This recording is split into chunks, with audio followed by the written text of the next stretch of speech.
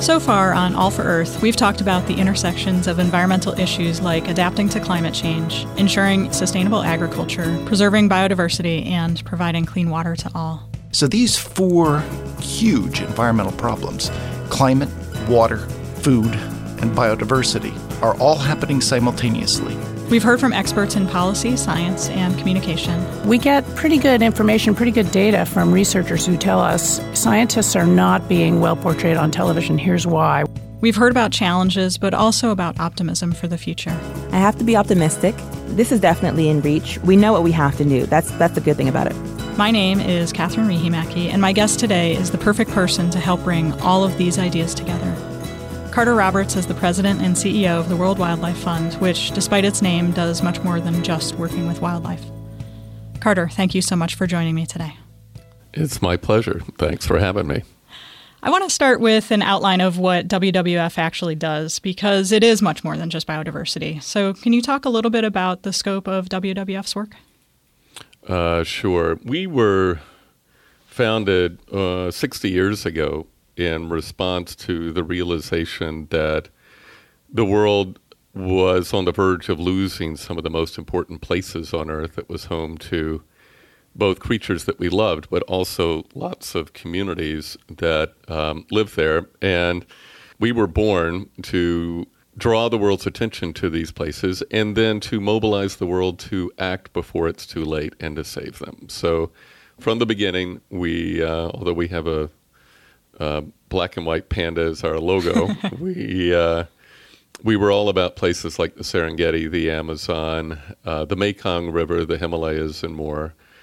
And over time, our work has evolved from raising money to buy equipment and to create parks to engaging in the way that infrastructure is designed and engaging in the behavior of the private sector and its footprint, not just carbon emissions, but also habitat alteration. And then finally, engaging on the world's financial systems and the way that nature is factored into the biggest decisions that companies make.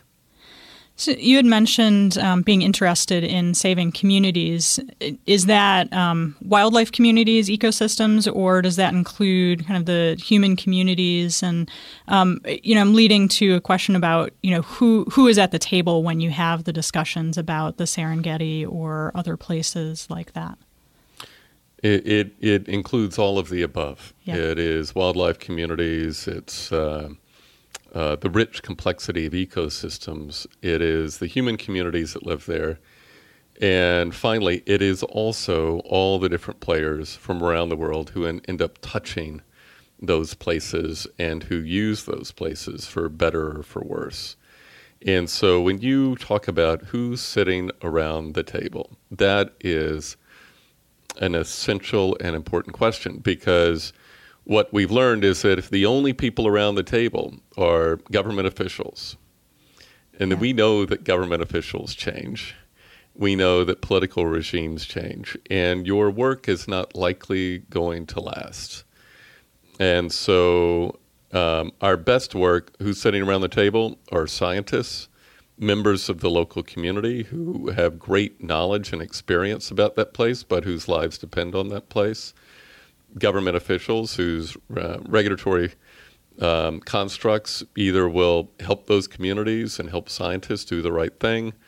And then last but not least, also different commercial economic players who can either send signals that help sustain that place or destroy it. And so our best work includes listening to the voices of all those players, but at the end of the day, doing what helps that place sustain itself over the long run and sustain the communities that live there. Are there particular characteristics that you look for in the people who will be successful partners with you, either people who are working for WWF or as collaborators outside of the World Wildlife Fund?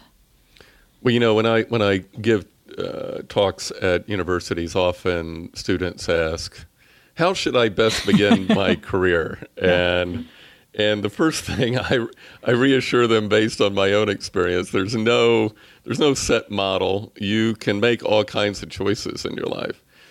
But at least in our work, the most essential qualities of the people that we hire make the greatest difference is that they have the ability to connect the dots between sectors.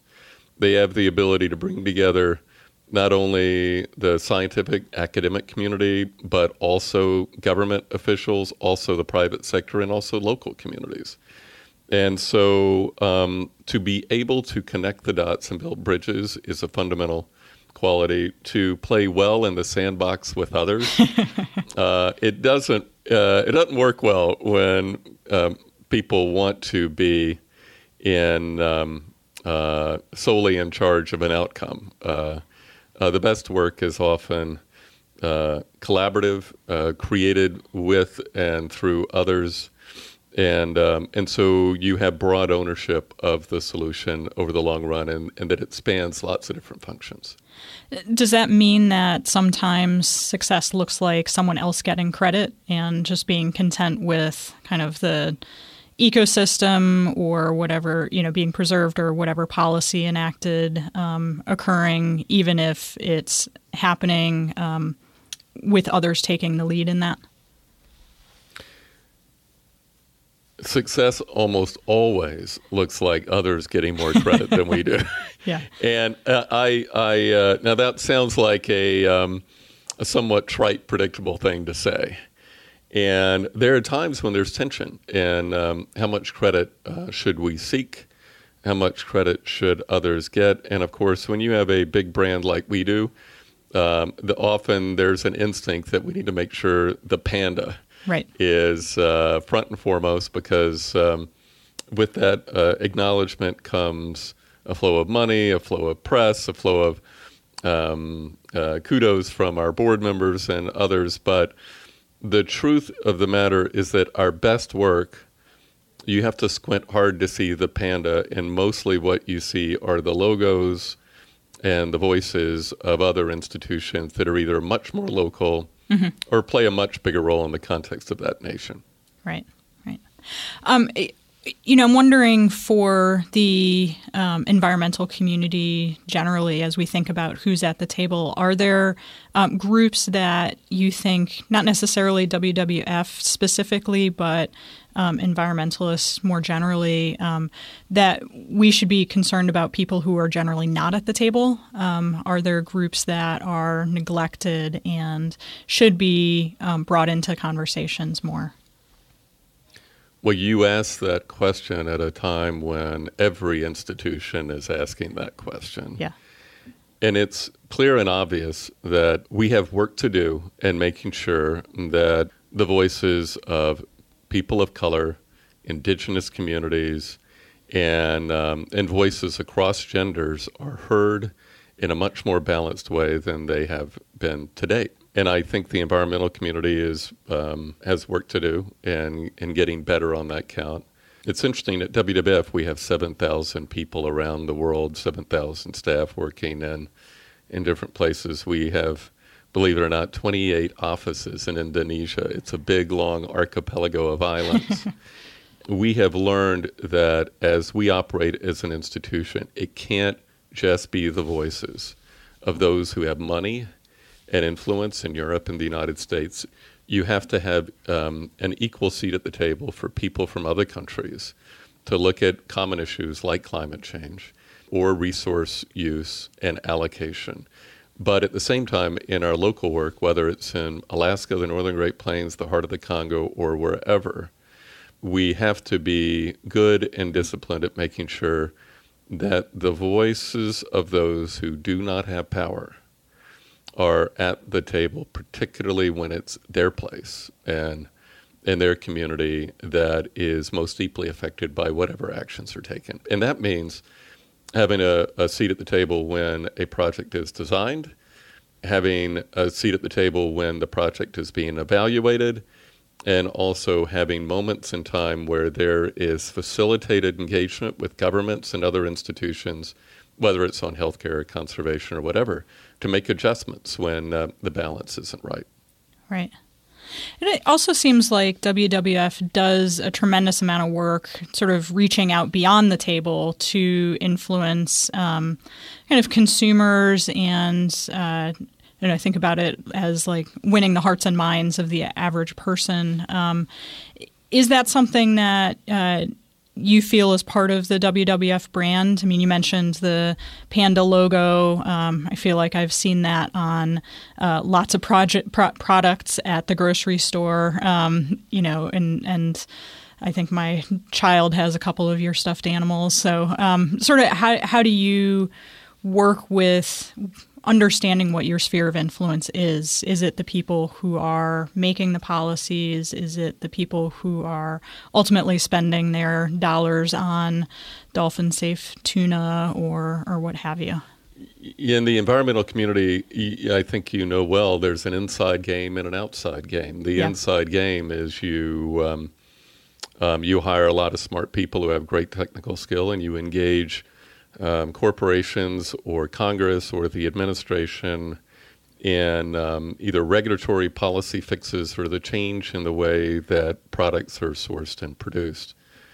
But from the beginning, all the way back to how we were born, we've been all about mobilizing and galvanizing the public too. And so that's reflected in a heavy emphasis on membership. We have, by some count, 6 million members around the world throughout Europe and Pakistan and China and the United States and more. Mm-hmm. We have 8 million activists in the United States who don't necessarily give us money, but they act on key issues working with us. And I would say that over the long run, it is incumbent upon us to engage the public in the decisions that the public makes, either what kind of energy to use, transportation, and most particularly what kind of food we eat or waste. Yeah. And we are looking for ways to use not just our brand, but partnerships with others like the school system, like food providers, and scaling up the consciousness of people about the consequences of the choices they make. We are, I would say, about 10% of the way toward where we need to be. But we often talk about the importance of putting the movement back in the environmental movement. 10% of where you need to be with outreach to consumers, to changing people, the sort of the everyday person? Yeah, absolutely. And we have a brilliant team here who have a background in social media and communications and the rest. They've won many, many, many awards. And I'm you have quite some proud of the most beautiful videos on YouTube. There's that. We won Apple's highest award for design for an app that we've created. But I would say that if you look at countries and awareness and how that translates toward the pressure that companies feel or that politicians feel, the environment looms larger in Europe than it does in the United States. Yeah. And particularly in the U.S., I would say we have work to do to make people aware of the extraordinary degree to which we depend on the planet and the solutions we have at our disposal right now, and the absolute urgency that we need to act now, and not just in the decisions we make in our own lives, but in the decisions that we help the institutions where we work or that we influence in the decisions they make too. That's a nice transition, I think, to one of the big issues that weigh on policymakers' minds and maybe in the public mind, that some of this costs money. Do you view these issues as being economic cost-benefit issues, or is it more of an ethical issue that these are beautiful places that deserve to exist and that we ethically should not be destroying them? And I know that this is not necessarily one or the other, but in the WWF work, does one take more priority than the other? Look, I am in this business starting 30 years ago because of the more from the ethical, personal impulse that we cannot let other species go extinct on this planet, and these places are so profoundly important to us, how could we destroy them? That's where I start from. And I think a lot of staff at WWF are motivated in the same way. What we have learned is that when you were talking to policymakers and you were talking to those who don't have the same impulse, capturing the profound dependence humanity has on ecosystems and the planet for food, for air, for source of water, and for all the rest matters a lot. And then putting an economic value on those ecosystem services matters a lot. I always think of it as the poetry and the prose of our work is that we talk about the beauty of it all, the ethical, the moral fundamentals of conservation and environmental protection. But we also talk about the economic reality and the fact that our economy and our way of life is at risk. And I think when you look at the disruptions that climate change is now causing with storms, catastrophes, disruptions, inability to plant food, and the disruption to economies that occurs when you've got a combination of food scarcity and governance failure, like in East Africa and the Middle East, then people start to migrate, they start to move, governments collapse, and then you see insecurity and instability in the world, and it puts everything we care about at risk. So you have to tell both stories.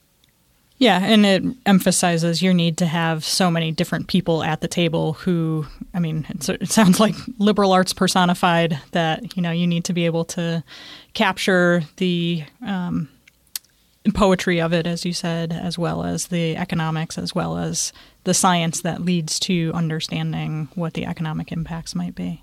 You said it. I was with my 87-year-old father, who was a professor of medicine, who was lecturing to my kids over the weekend about the importance of a liberal education, the importance of learning the humanities and science, and the importance of connecting the dots. And it's true.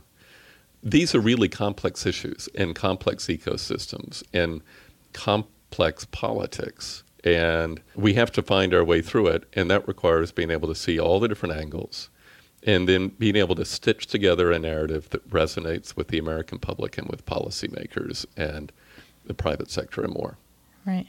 So sticking with the private sector, is there sort of optimism from your end and from their end that we can preserve ecosystems, we can combat climate change, and that we can do it in an affordable way, in a way that works with companies' business models and with their particular products or where they see themselves going? I think optimism is too simple, maybe even too strong a word. Okay. I would say that I think those institutions who see most clearly what's at stake are the military. Mm-hmm. The Department of Defense is probably the wisest about the importance of nature, believe it or not, within the federal government because of the stories I just told. The private sector also sees quite clearly because even though they are responsive to quarterly reports and Wall Street and investment models that max take into account a 5-year cycle of return, the best businesses have 20, 30, 40, 50-year models and scenarios and think deeply about this. So I think they see very much what's at risk and the imperative to do something about it. And I also think they see very much the opportunity to create new markets, new products that solve the problem, and see progress over those things that they can, and I'm talking about the best companies, not every company, that they can control. But I think there's a certain moment, and I was in New York at the UN General Assembly when hundreds and hundreds of companies signed the New York Forest Declaration that declared they would keep the forests of the world intact and remove deforestation from their supply chains. There is a moment when you will sit next to one of those executives and they will point to somebody across the room, a government official, and a key where they source product, and they will say, we cannot get there without her. And so there is, at the end of the day, there's all the good, important work on creating solutions and driving markets. But you would be naive to think that markets alone are going to solve the problem. You need governments, you need government regulations to create stability in markets, send the right signals, such as putting the right price on carbon, that the best companies desperately want because they know it will enable them to scale up in a way that they need to. And, just a year ago, with 4 other NGOs, we created something, and the biggest buyers of renewable energy in the country. We created something called the Renewable Energy Buyers Alliance that Google chairs. It involves Facebook and Microsoft and many, many, many other companies. And it is now its own NGO. And we put some of our best staff left to join this institution. And it is a trade association that works at policy barriers and removing them, and new policies at a state level and ultimately at a federal level that those companies need to scale up renewable energy. And they can't get there unless the government plays its role as well. So that's a great sort of lead into where I kind of want to finish our conversation, which is thinking about this political climate today. And you said optimism is not the right word. So how do you view the prospects of making progress on political ends, whether it's the U.S. or whether it is a global context? What is the future look like in that realm? Look, I think some people are born pessimistic and some are born optimistic. I like the word optimism, but I don't think optimism is just some sunny disposition you have that everything's going to be fine. Yeah. What I describe with, I think, those institutions, and I would say this is true of WWF, is our role is to be clear about the science of it all, which, by the way, is quite scary when you look at resource scarcity and climate change, and their ability to break the back of our planet and our ability to sustain ourselves. But there is a deep and abiding conviction in WWF, and I think our best partners, that we have it within our power, if we can only influence those institutions that matter most, that we can drive the world toward a better outcome, and an outcome that is a sustainable one.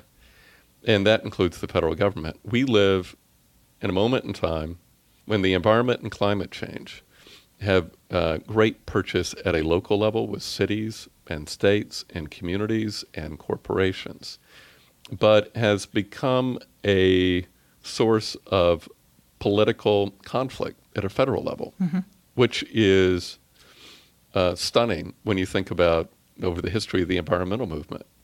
If you were going to add up the great environmental presidents, it's 50-50 Republican and Democrat. Yeah. And yet, as a combination of money and from special interest groups and our political system, which favors extremes at times, we are in a bad place. And we need to get out of that bad place. And we will not get to lasting legislation and a price on carbon unless it's a bipartisan effort.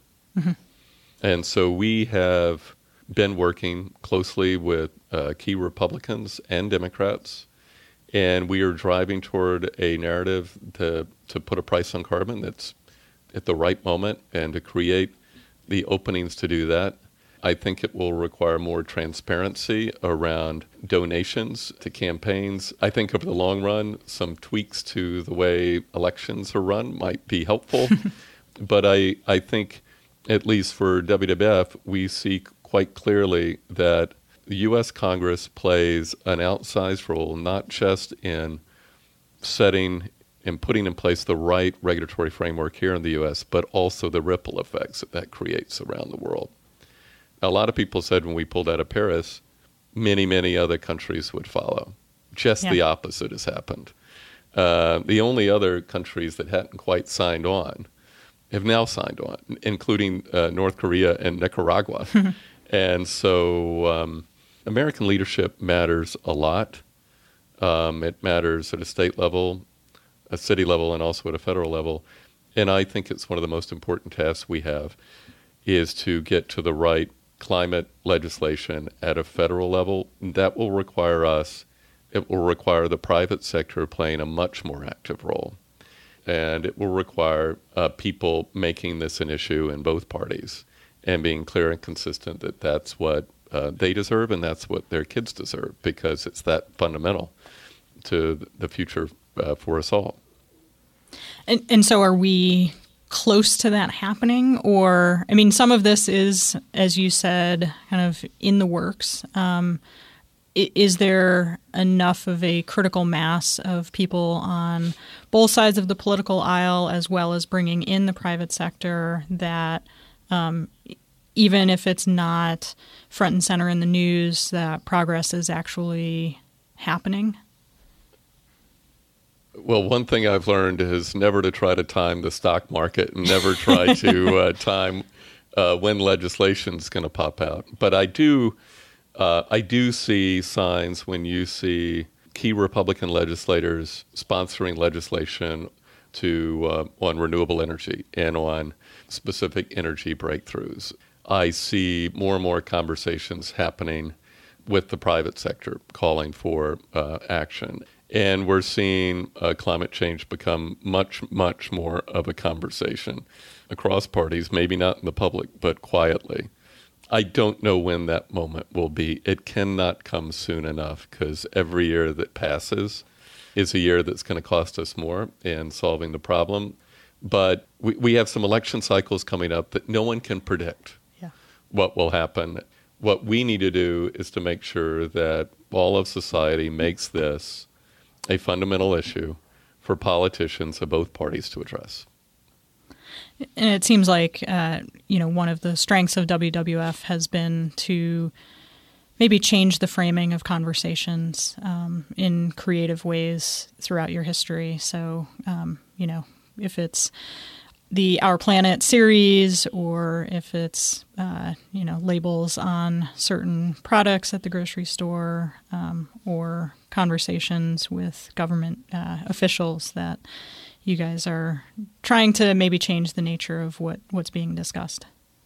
There are all kinds of great NGOs out there, some of whom are niche players who do really cool stuff in one realm or another around one solution or another. We tend to encompass all of the different strategies, and I think that gives us a responsibility to really connect the dots between those strategies, between consciousness raising to partnerships with the private sector to mobilizing the public, and I would say most particularly the voice of young people, teenagers, students, both in high school and college and in graduate school. We are seeing that as a phenomena around the world, not just Greta from Sweden, but it is a phenomena around the world in every continent. And so we do feel like we have a responsibility to connect the dots and to provide a platform, but ultimately to be quite clear about what are the handful of outcomes the world most needs on climate change, on energy, on food production, and on trade and sustainability writ large, and to help the world accomplish what it is already committed to in the Paris Agreement and the Sustainable Development Goals, and in other agreements where the goals are clear, they're quite ambitious. It's our job to knit together society and to motivate people and institutions to go faster. And so, but our real stock and trade are partnerships with other institutions. It's not all about the panda. Our best work is when the panda is not quite so obvious. And, having spent 4 years at Princeton, I had a liberal arts education. I and my roommates, I think, learned that connecting the dots is super important. I think this has been a fascinating conversation to hear how you guys are connecting those dots and helping other people do the same. So Carter, thank you so much for joining me today for this really wide-ranging conversation. I really enjoyed it. Thank you. Carter Roberts is the president and CEO of the World Wildlife Fund. He is also the host of Panda Pod, a new podcast from WWF. You can follow him on Twitter at Carter_Roberts and read more about WWF at worldwildlife.org. All for Earth is a production of the Princeton Environmental Institute and the Princeton University Office of Communications, in collaboration with Princeton's Council on Science and Technology and assistance from the Office of Instructional Support Services and the Office of Information Technology.